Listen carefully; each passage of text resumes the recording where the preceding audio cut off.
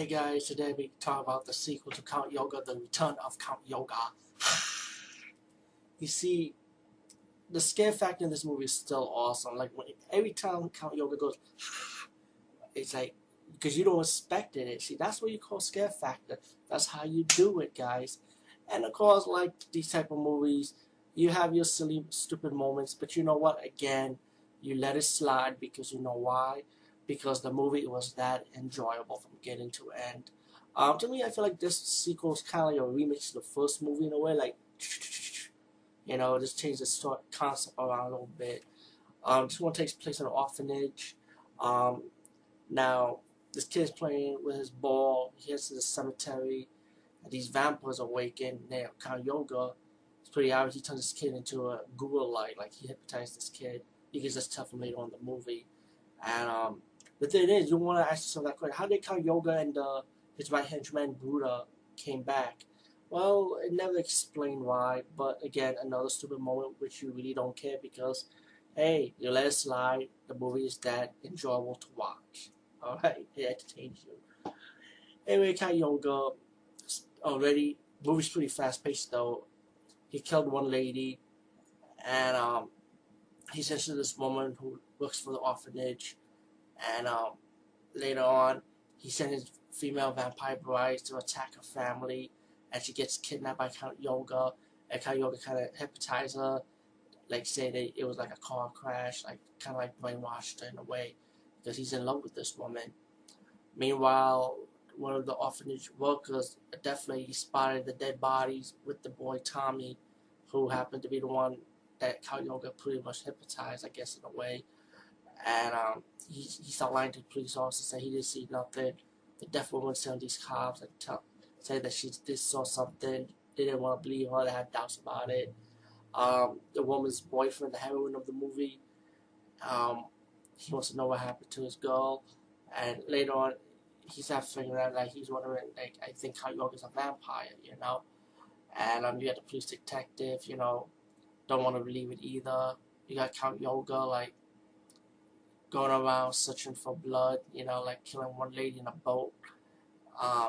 You got the minions, the female vampire minions are pretty good in this movie too.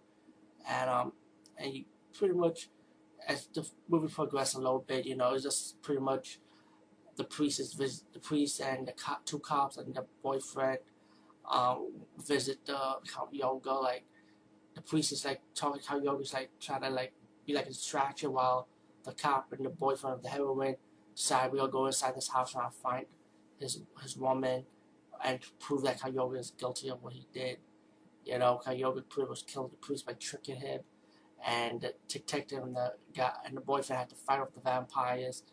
The boyfriend saved the lady, trying to get her out the house, balance Count Yorga, when Count Yorga comes to speak, like, does that speak moment then scared me again, and I'm a grown man. I'm like, wow, it's been a long time been scared like this, because modern day horror movie don't do it like this no more, I mean, Insidious, Sinister, like, they still have to step their game up. I mean, those movies were enjoyable, but they had to step their game up, because they gave you the little bit of scare factor, but not like scare factor like how Count Yorga could do it. He did it much more better than those modern day horror movies we're watching now in the theaters.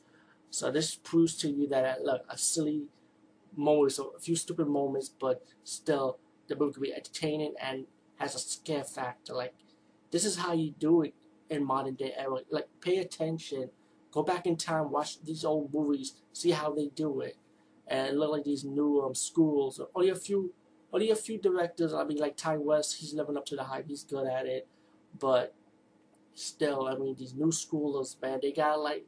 Look at these old movies. That's when you like guys like us on YouTube. We gotta talk about it, so we can make people understand. Like, you got good movies like this.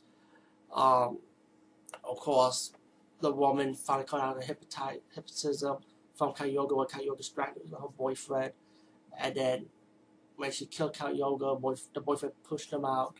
You got another moment when before the scene, you got a boyfriend who was like cornered by these vampires. So it's pretty obvious at the end. He pretty much fight these female vampires off, but then it comes with an outcome. He pretty much got injuries, So that's where the ending plays in now. When similar to the first ending, when it's the female standpoint, you got the male standpoint where the woman was hugging her boyfriend. Guess what? The boyfriend became a vampire and he's ready to bite his woman. And you got Tommy kicking his yellow ball all over the orphanage at the end. Definitely another good movie. Definitely another classic. The Return of Count Yorga. Robert Corey did play another vampire called the Death Master, but he did not play the Count Yorga character. And I remember seeing that movie, and I remember enjoying that also. So hopefully I can find a copy and possibly review it on this channel, of course. Anyway, guys, peace. See you later.